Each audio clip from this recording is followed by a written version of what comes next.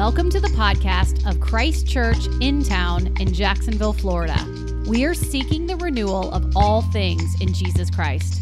Towards that end, we are committed to cultivating personal transformation in Christ, an uncommon fellowship of racially and economically diverse individuals, and the flourishing of our neighbors. To join our local body in membership or financial support, visit christchurchintown.org.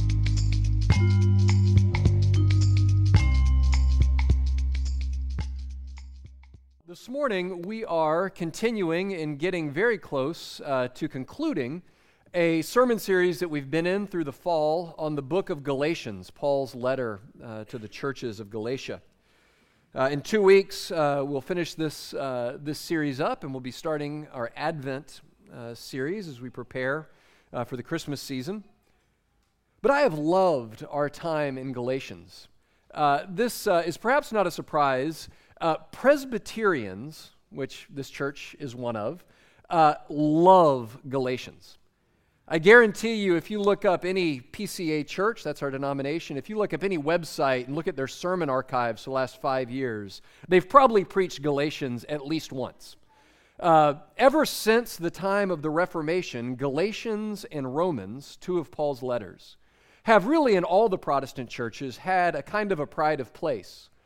We've loved these books because of how much they contain of the incredible doctrine of God's grace in Jesus. Right? It's from these books where Paul gives us perhaps our clearest descriptions of the great concepts of justification by faith and the atonement and God's forgiveness. Right? These are wonderful passages, wonderful books for people who love the doctrines of God's grace and who find themselves nourished by them. Churches that are rooted in them. But for often some of the same reasons, we often don't know what to make of Galatians chapters 5 and 6. Because Paul seems to move on from his theological teaching on these doctrines of grace and move on to some very practical matters. Moves on to some very ordinary things about how we love one another, how we care for one another, what kind of life our churches ought to have. Paul, who spent so much of the book of Galatians telling us that we cannot be saved by the keeping of the law, that Christ keeps the law for us, here in Galatians chapter 6, in light of his command, says, do this and so keep the law of Christ. So he lays down a new trajectory of a new kind of law for his people. Because what Paul wanted so desperately for his friends in Galatia to know, and I think what Paul would want us to know, is that it isn't enough just to believe the right things about God's grace. Right? Simply having the right doctrines of grace is not enough if the culture of your church isn't shaped by grace. If the character of your lives doesn't then convey that grace towards one another and towards your neighbors, then you as a body and your neighbors will look and say, well, I'm not sure you really believe what you say you believe. Because though you talk a lot about grace, your life is marked by a kind of a coldness, a kind of a rigidity, a kind of selfishness and isolation. So the beliefs that we treasure that are rooted in the gospel of God's grace have to come out in a culture, a church culture of grace. And that's what Paul will spend the rest of chapter 6 talking about. And so, haven't even started yet, so let's get the reading done. As we look to Galatians chapter 6, if you're willing and able, would you please stand as we read God's word together? Our reading today is Galatians 6, 1 through 10. Brothers, if anyone is caught in any transgression, you who are spiritual should restore him in a spirit of gentleness. Keep watch on yourself, lest you too be tempted. Bear one another's burdens, and so fulfill the law of Christ. For if anyone thinks he is something when he is nothing, he deceives himself. But let each one test his own work, and then his reason to boast will be in himself alone and not in his neighbor, for each will have to bear his own load. Let the one who is taught the word share all good things with the one who teaches. Do not be deceived. God is not mocked, for whatever one sows, that will he also reap. For the one who sows to his own flesh will from the flesh reap corruption, but the one who sows to the Spirit will from the Spirit reap eternal life. And let us not grow weary of doing good, For in due season we will reap if we do not give up. So then, as we have opportunity, let us do good to everyone, and especially to those who are of the household of faith. This is the word of the Lord. It is absolutely true and is given to us in love. Thanks, Erica. You can be seated. Well, there was a church that made the news over the past couple of years. I don't often make it our business to paint other churches in a disparaging light. But this is one church that did some things that are a little strange. It's a Florida church, and like Florida man, Florida church rarely makes the news for doing good things.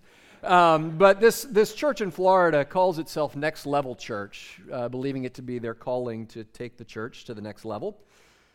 And Easter Sunday 2 years ago, they decided to take the Easter egg hunt to the next level by not merely hiding eggs in a park for children to find, but by bringing helicopters and dropping Easter eggs onto the park, on top of the children, dropping Easter eggs. So they had a helicopter egg drop. And this church was then confused and dismayed when they found out that some enterprising neighbors skipped the Sunday service entirely and just followed the helicopters to the egg drop, got their eggs, and went home. So the next year, they took the egg drop to the next level.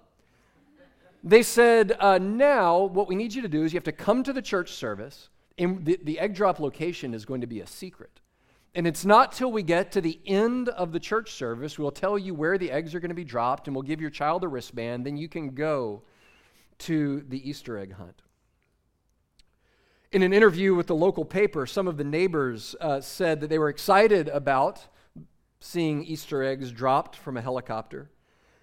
But they were dismayed when they found out that they had to sit through an hour-long church service where they had to be, in their words, proselytized in order to get these eggs. Some neighbors even said that what they did, perhaps smartly, they showed up when they found out they weren't going to find out till the end of the service where the eggs were. They went and got some lunch, came back in the back in time to find out where it was, and they said that they were unsure if they would be back next year. Well, I say this not to single out this church, of course. Similar stories abound about the work the church does to try to get the attention of our neighbors attuned to the gospel. Philosopher James Davidson Hunter says this, that when Christians in the West are faced with what we can all feel as the declining Christian influence in our culture, we feel that and we begin to panic. And so what most of us do, in his words, is we try to make God safe for American culture. We try to, when we see that our culture is departing from the Christian message, we say, well, we'll make the Christian message more palatable to our culture. And while Easter eggs dropped from helicopters may be a uniquely American expression of the resurrection, churches wrestling with this is anything but new. Churches wrestling with how do we live in light of the gospel in the midst of a culture that invites us to something that's contrary to the gospel. Do we move our lives and move our church community's life so that it fits in better with the world around us? Or do we trust the gospel to shape us in such a way that the witness of our lives becomes an attractive witness to the gospel? And that's what Paul wants for his Galatian friends. He recognizes that they lived in a world that put tremendous pressure on them to live their lives by a different set of values than is articulated by the gospel. And what he's trying to urge them into is to say, no, as you live out these relationships shaped by God's grace, you will be a counterculture in your world. You will live differently, you'll make different decisions, you'll treat one another differently. In that very act, that family of people living together by faith, by the grace of God, will be an evangelistic witness to the surrounding world that there's something true to it.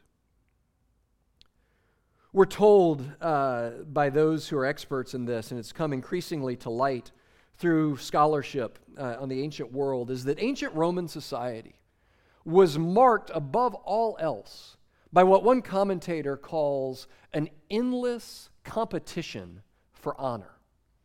That the ways that Roman society was shaped is that everybody was always trying to outdo one another to prove that they were more worthy of respect, love, honor, and reputation than those around them. It might be through their learning, it might be through the success of their careers, it might be through their physical beauty or athletic prowess, their accomplishments in battle.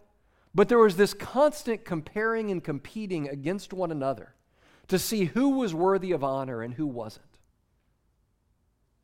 Cicero, the great Roman philosopher, says this. He says, "By nature we yearn and hunger for honor. And once we have glimpsed, as it were, some part of its radiance, there is nothing we are not prepared to bear and to suffer in order to secure it." Sounds eerily like our own world, right? Where we do, each in our own ways, try to prove ourselves, try to present a certain image of ourselves that's worthy of love, worthy of respect. And into this world, Paul drops the bomb of the gospel, that in Christ, there is no more Jew or Gentile, male or female, slave or free. There is no more hierarchy of worth or honor. There is only sinners discovering that they belong, that they're valued because of Jesus, because of his grace. And that has to shape you differently. And what he's distressed by, both here in Galatia and elsewhere in his writings, is churches where in their own life they're competing with one another for honor. Who's the best teacher? Who performs the most amazing feats of faith? Who's the wealthiest? Who's the freest? And so into that, he brings this message that they are to be, by the gospel, a counterculture for the common good of the people around them. And so we're going to look at a few things that Paul lays out here for how they ought to be a counterculture. First, he shows us that the church is to be a forgiving people in a world without mercy. A forgiving people in a world without mercy.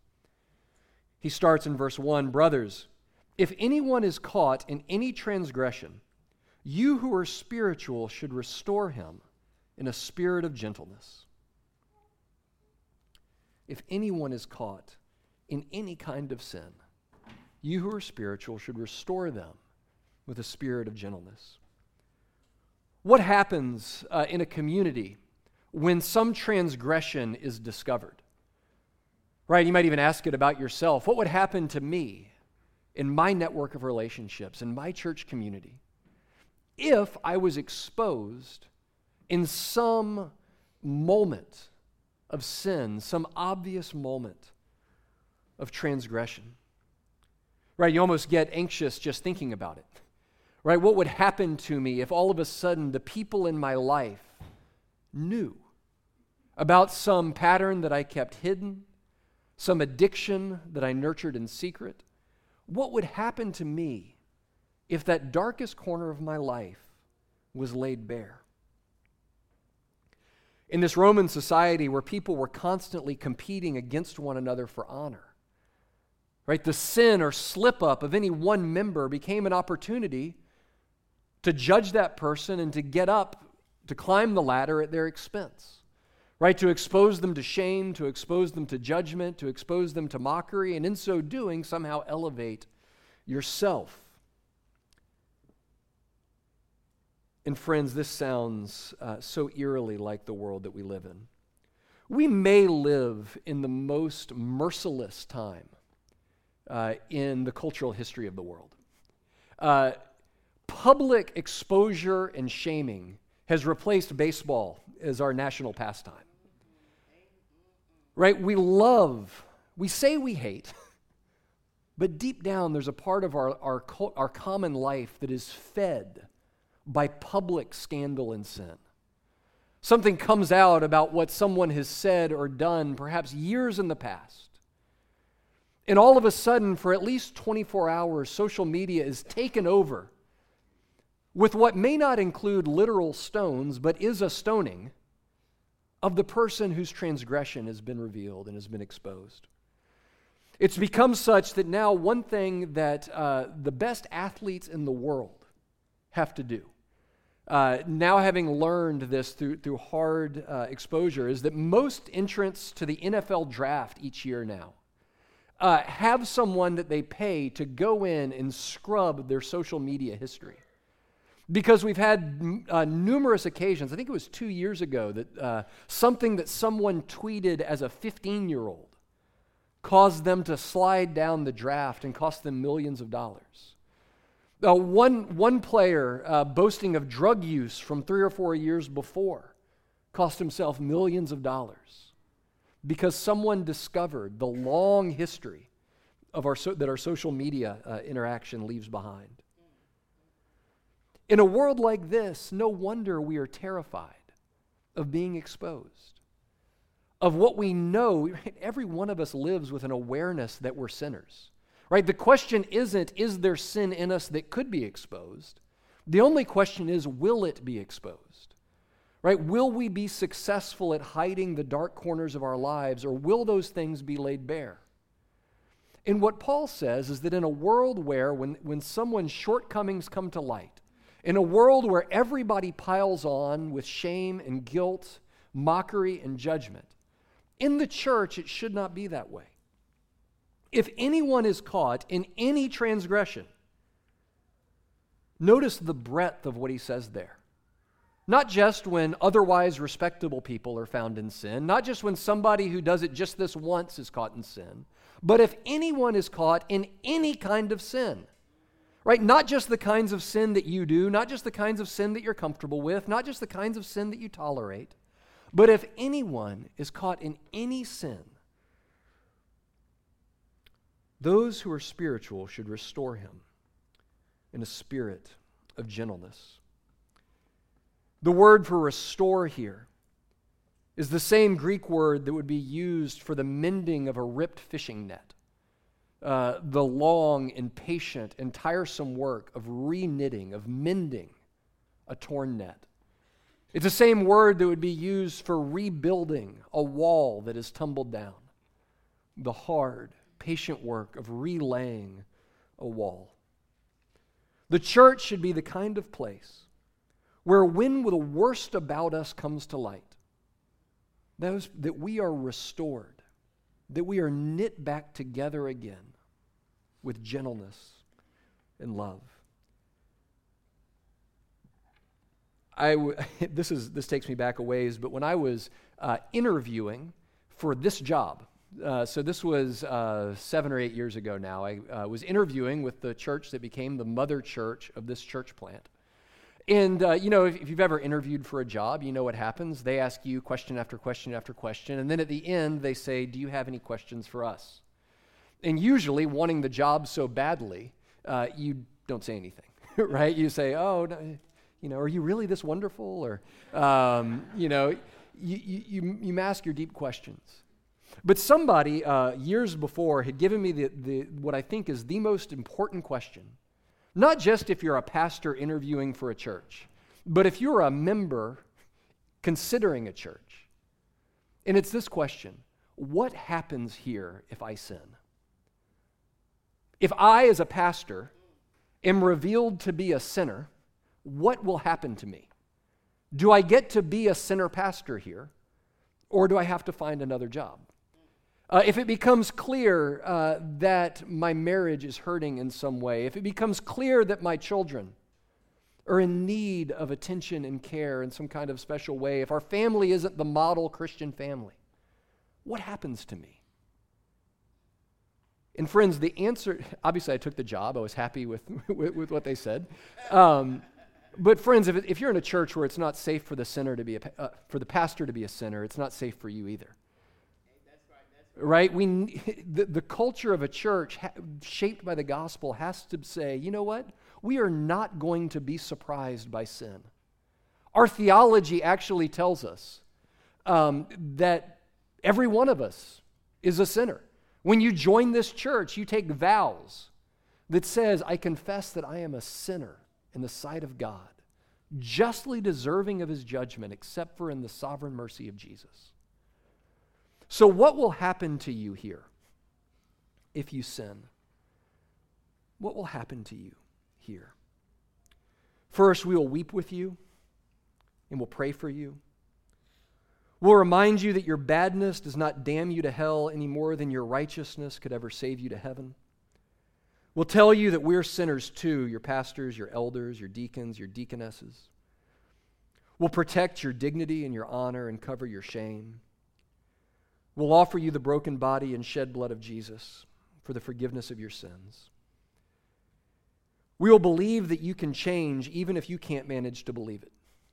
Right? Sometimes when we're exposed in sin, the hardest thing for us is to even believe that it could be any different. To even believe that our lives might be marked not by the tragedy of sin, but by the glory and joy of redemption. And we'll believe that for you when it's hard. I love this phrase, restore. Like the mending of a torn net, the rebuilding of a broken wall.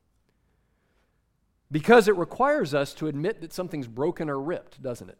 Right? We do no one any favors if we pretend that something that is sinful isn't sinful. If we pretend that everything in our lives is always fine all the time.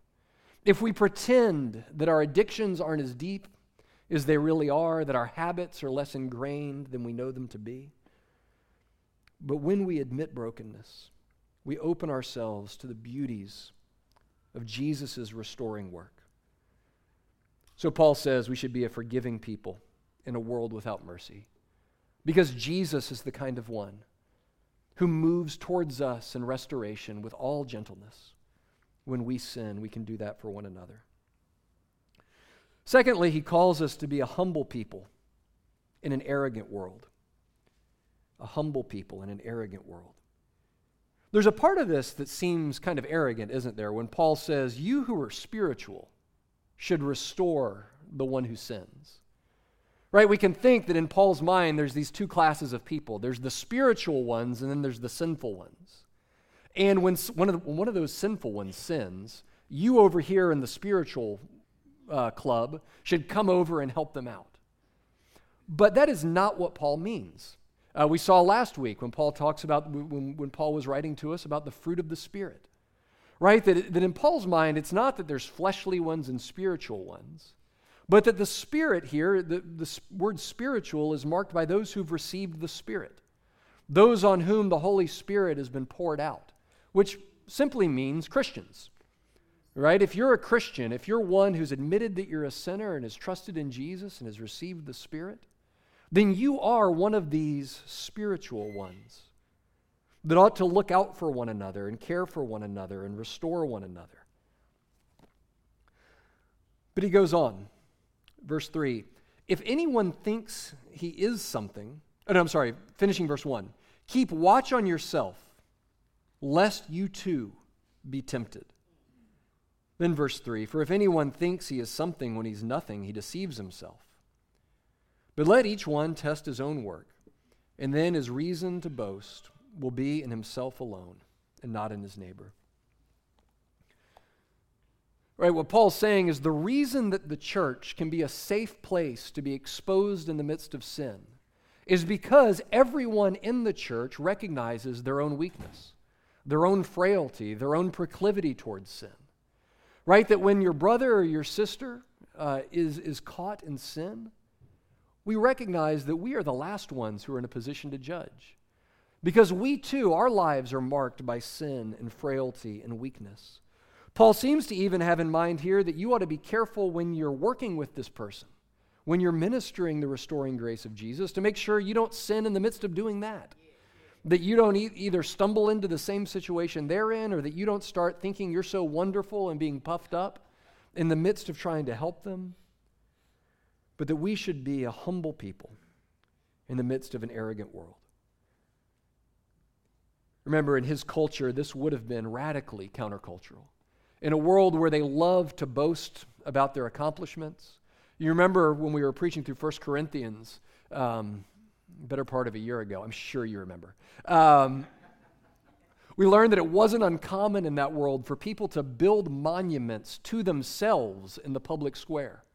If they attained enough wealth, they would make something and dedicate it, a statue perhaps, or a column of a temple, and dedicate it to themselves. But Paul says, don't boast. Don't think you're something when you're really nothing. And don't deceive yourself about your own goodness or your own might or your own strength. The Gospels are full of stories that point us to this. The one that we've told before, I've preached on before, is the story of the woman caught in adultery in John chapter 8. Right? You may remember that story of the woman caught in adultery, and the religious leaders drag her into the public square, and they're ready to stone her. Until Jesus says to them, let the one among you who's without sin be the first to cast a stone. And they all drop their stones and walk away. Right? Jesus shows us that there is a one-to-one connection between your view and acknowledgement of your own sin and the level of judgment and danger that you pose to other weak and sinful people. That when we are unaware of our own weakness, when we're blind to our own frailty, when we're blind to our own wickedness, we are harsh and judgmental with the people around us, in our churches and in our families, when they reveal themselves to be broken. So a humble people in a world of arrogance. Thirdly, he calls us to be a burden-bearing people in a world of self-reliance. A burden-bearing people. Look at verse 2. Bear one another's burdens and so fulfill the law of Christ. We live in a culture that has elevated self-reliance to the highest of values, right? That you'll know that you've arrived when you don't need anyone else to look after you, to care for you, to support you, when you are able fully and finally to be independent of the needs of community and family. That's how we define independence and freedom and strength. And yet, Paul says in the midst of this difficult world, that you need one another to bear your burdens. Every one of us in this life carries burdens. Every one of us walked into church today. No matter how good things looked on the outside or how upright we walked, every one of us carries burdens on our back. Some of us come in worried about our financial situation, how we're going to make ends meet. Others of us come in burdened about our marriage, the state of our relationships. Some of us come in burdened by our relational world. Maybe it's some families sometimes just getting to, if you didn't start your day burdened when you tried to get children to church on Sunday, you probably got here burdened by the end. Each one of us carries burdens in this life. We carry our own inner burdens, our own despairs and doubts and anxieties. And Paul says you need not carry those burdens alone. You don't have to come into church and act like you live this unburdened life. You can saddle up next to one another. Admit your burdens and let someone else help you to carry them for a while. There's a young Presbyterian minister in our denomination, Ronnie Garcia. Some of the staff got to hear Ronnie's story at this beautiful Orthodoxy conference that we went to a few weeks ago. But Ronnie is a brilliant, really sharp young guy, incredibly gifted. And he moved, he and his young family, to Puerto Rico. He is Latino himself. He stresses that to a room of mostly white ministers that he's not Puerto Rican. He is Mexican, and they're different. And this is a cross-cultural mission for him as well. And he goes to try to plant the first Spanish-speaking presbytery in our denomination. And he starts by trying to plant one church, Trinity Church, Puerto Rico. And shortly after they got there in early 2017. And as many of you know, in September of 2017, Hurricane Maria hit Puerto Rico. And everything about their lives and their church changed completely. As their island was pounded by a Category 5 storm, 185 mile per hour winds. On an island where most people have tin or wooden roofs. They said if you had a tin or a wooden roof, the chances are you lost your entire home. 3 families from their church went and lived with them to ride out the storm so that they could do it together. And all 3 families lost everything they owned and ended up moving in with the Garcias. He told us that the entire island lost power, water, telephone, and internet. Some places still do not have it. He says his family on the mainland knew more about what was going on in Puerto Rico than he did living on the island because of the utter breakdown of the infrastructure. Ronnie told us that he, not unlike most Presbyterian ministers, was a rather heady person. He was filled with, right after seminary, lots of beautiful ideas and theology about the gospel. They had built a church in a few short months in Puerto Rico that was filled with like-minded kinds of people who love theology and love doctrine and love to get around and discuss it and debate it. But he says what God did in their life through that storm was to teach them that it's not enough to simply believe true ideas about the gospel, but that the church becomes a truly gospel-centered, gospel-bearing church when we begin to bear one another's burdens. When we begin to bear the burdens of our neighbors, we become a true church. And so Ronnie, together with his church and with other churches around, became a shelter in their church building. They took turns sheltering those who had lost everything in the storm, providing them places to live. They reached out to villages where the medical and disaster response people weren't able to be. They formed a network of churches that the Red Cross was actually later able to come in and use their logistical network to help get aid to some of the hardest to reach places. Bear one another's burdens. Bear one another's burdens. Because in so doing, you keep the law of Christ. You fulfill the law of Christ. What's Paul talking about there, fulfilling the law of Christ? He's simply saying that when you bear one another's burdens, you look like Jesus. When you bear one another's burdens, you look like the one who came to bear your burdens. The one who in and of himself existed from eternity at the Father's right hand, but who left that unburdened, glorified existence to enter into our lives and to bear one another's burdens.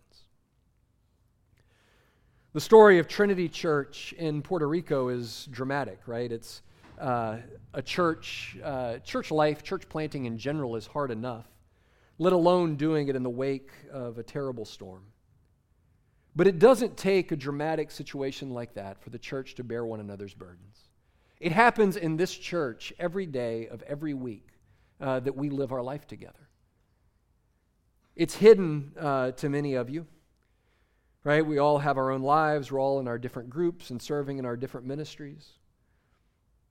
But every week, as growth groups gather around in people's homes or around tables in a restaurant and share your life, share your sins, share your struggles, and another person comes and puts their arm around you and cares for you. That is fulfilling the law of Christ, bearing one another's burdens. It's in the meals prepared for people after hospital stays or after giving birth to children. It's in the tireless work of the deacons and the deaconesses as they come alongside those who are struggling financially or materially. It's in the shepherding work of pastors and elders and group leaders as they weep with those who weep, mourn the brokenness of our lives or of our marriages.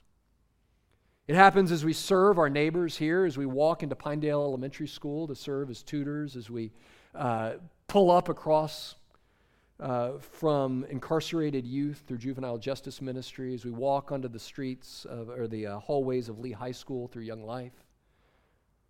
This is a body of people showing the beauty of Jesus in bearing one another's burdens and in bearing the burdens of our world. Paul says, do good to everyone, and especially to those who are in the household of faith. This life of bearing burdens and doing good. And then finally, Paul calls the church to be a generous people in a world of greed. A generous people in a world of greed. Verse 6, let the one who is taught the word share all good things with the one who teaches. You can highlight that if you're so led. Do not be deceived. God is not mocked. For whatever one sows, that will he also reap. For the one who sows to his own flesh will from the flesh reap corruption, and the one who sows to the Spirit will from the Spirit reap eternal life. before we get into these, there's so much that needs to get cleared away from verses like these before we even start to talk about them. But there is a certain type of foolishness that goes on in churches that some of you may have heard based on this sowing and reaping language that Paul will use. And it goes something like this. If you give money to the church or to the television evangelist or to whoever, then God will give back to you more even than you gave. Right? If you sow, if you give generously, then you are going to get back, literally in financial form, from what you've given. As though God is concerned with balancing the books in such a way that generosity becomes simply a way of investing back into yourself. And Paul says, actually, that's the exact opposite point that he's trying to make here. Because notice what he says. He says, those who sow to the flesh will reap corruption. Those who sow to the Spirit will reap life. Remember the way that flesh and spirit work in Paul. What we talked about last week. Flesh represents the entirety of human life, lived for self.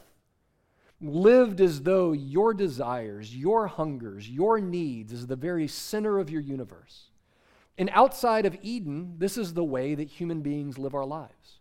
We live our lives for our own self-gratification, for the satisfaction of our own wants, whether they be our material wants, whether they be our spiritual wants, our religious wants, our sexual wants, that everything orbits around the self. And Paul says that self, that flesh, has been crucified with Christ. It's done and it's passing away. And there's this new world, this life of the Spirit that has dawned on us in Jesus, that is coming and will reach its fulfillment in His kingdom.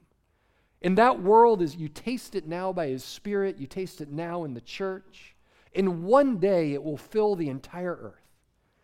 And so what Paul is saying is, are you spending your financial resources in that kingdom of flesh where everything bends back on itself and it's all about your security and your needs and your hunger?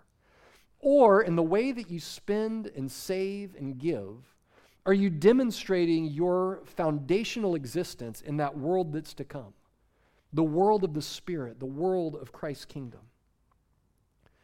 And so you see that if you're giving to God in the belief that He's going to give back to you, that's just another way of working the flesh with a slightly more Jesus-y vibe to it. Feeling a little bit better about your investment in yourself. But Paul says, sow to the Spirit, and you'll reap in the Spirit. What does that mean? That means that generosity is good for you, right? I know that it's weird when a pastor starts talking about money because we do need you to give, right? The mission of the church, this local church, goes forward through the generosity of our members and our people, right? It doesn't go through the generosity of a few wealthy people. It doesn't go through the generosity of some donors that are off somewhere else. It goes forward through the sacrificial giving of ordinary members, faithfully giving. And so, yes, giving is necessary for the church. But what Paul is saying is that giving is necessary for you. Because left to yourself, you'll live your life the way that all human beings do, which is holding on to everything you have with a white-knuckled grip, believing there is not enough, you don't have enough, you're in competition with everyone around you for your very survival. But he says the gospel frees you to actually start to relinquish your grip on your stuff, to break the spell of greed on your heart, and to sow into this world to come, the world that is marked by the Spirit. And so give. Give as an act of resistance in the midst of a materialistic and greedy world. Give for the goodness of your own heart. Give is a sign to the world around you that there is more to this life than what can be counted and measured and bought. A merciful people, forgiving people in a merciless world, a humble people in an arrogant world, a burden-bearing people in an independent world, and a generous people in a greedy world. Leslie Newbigin said that the greatest hermeneutic, the greatest interpretation or proclamation of the gospel is found in the life of a local church who believes it and who lives it out in their body and in their life, in their relationships, in their love. William Lane was a New Testament scholar, brilliant man who, towards the end of his life, moved and became a member of a PCA church in Franklin, Tennessee. And he started serving there, and when he would start off the service, when he would do the call to worship and open the service in prayer, as we do each week, he had the same prayer every week. You're like, man, brilliant New Testament scholar. You should be able to come up with a different prayer when you are asked to lead prayer.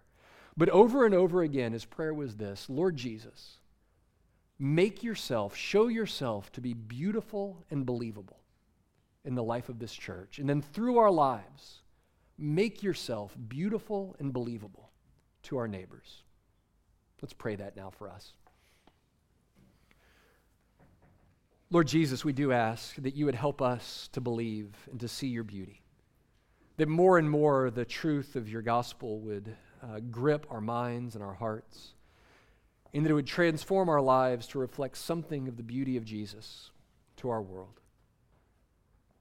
Lord, that we would be a presence, a signpost, a foretaste here in our city that makes you believable and beautiful for our neighbors.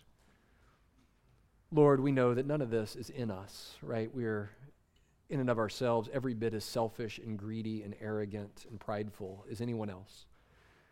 And it would take a miracle for us to change. But Lord Jesus, you are in the business of miracles. You're in the business of restoring us in the spirit of gentleness. And so, Lord Jesus, we pray that you would remake us bit by bit in your image, so that your beauty and truth and goodness would shine out from our lives and our church to your glory in our place. And it's in Jesus' name we pray. Amen.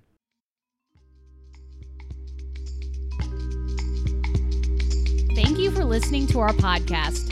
If you would like more information or would like to help support the local body of Christ Church in Town, please visit our website at christchurchintown.org.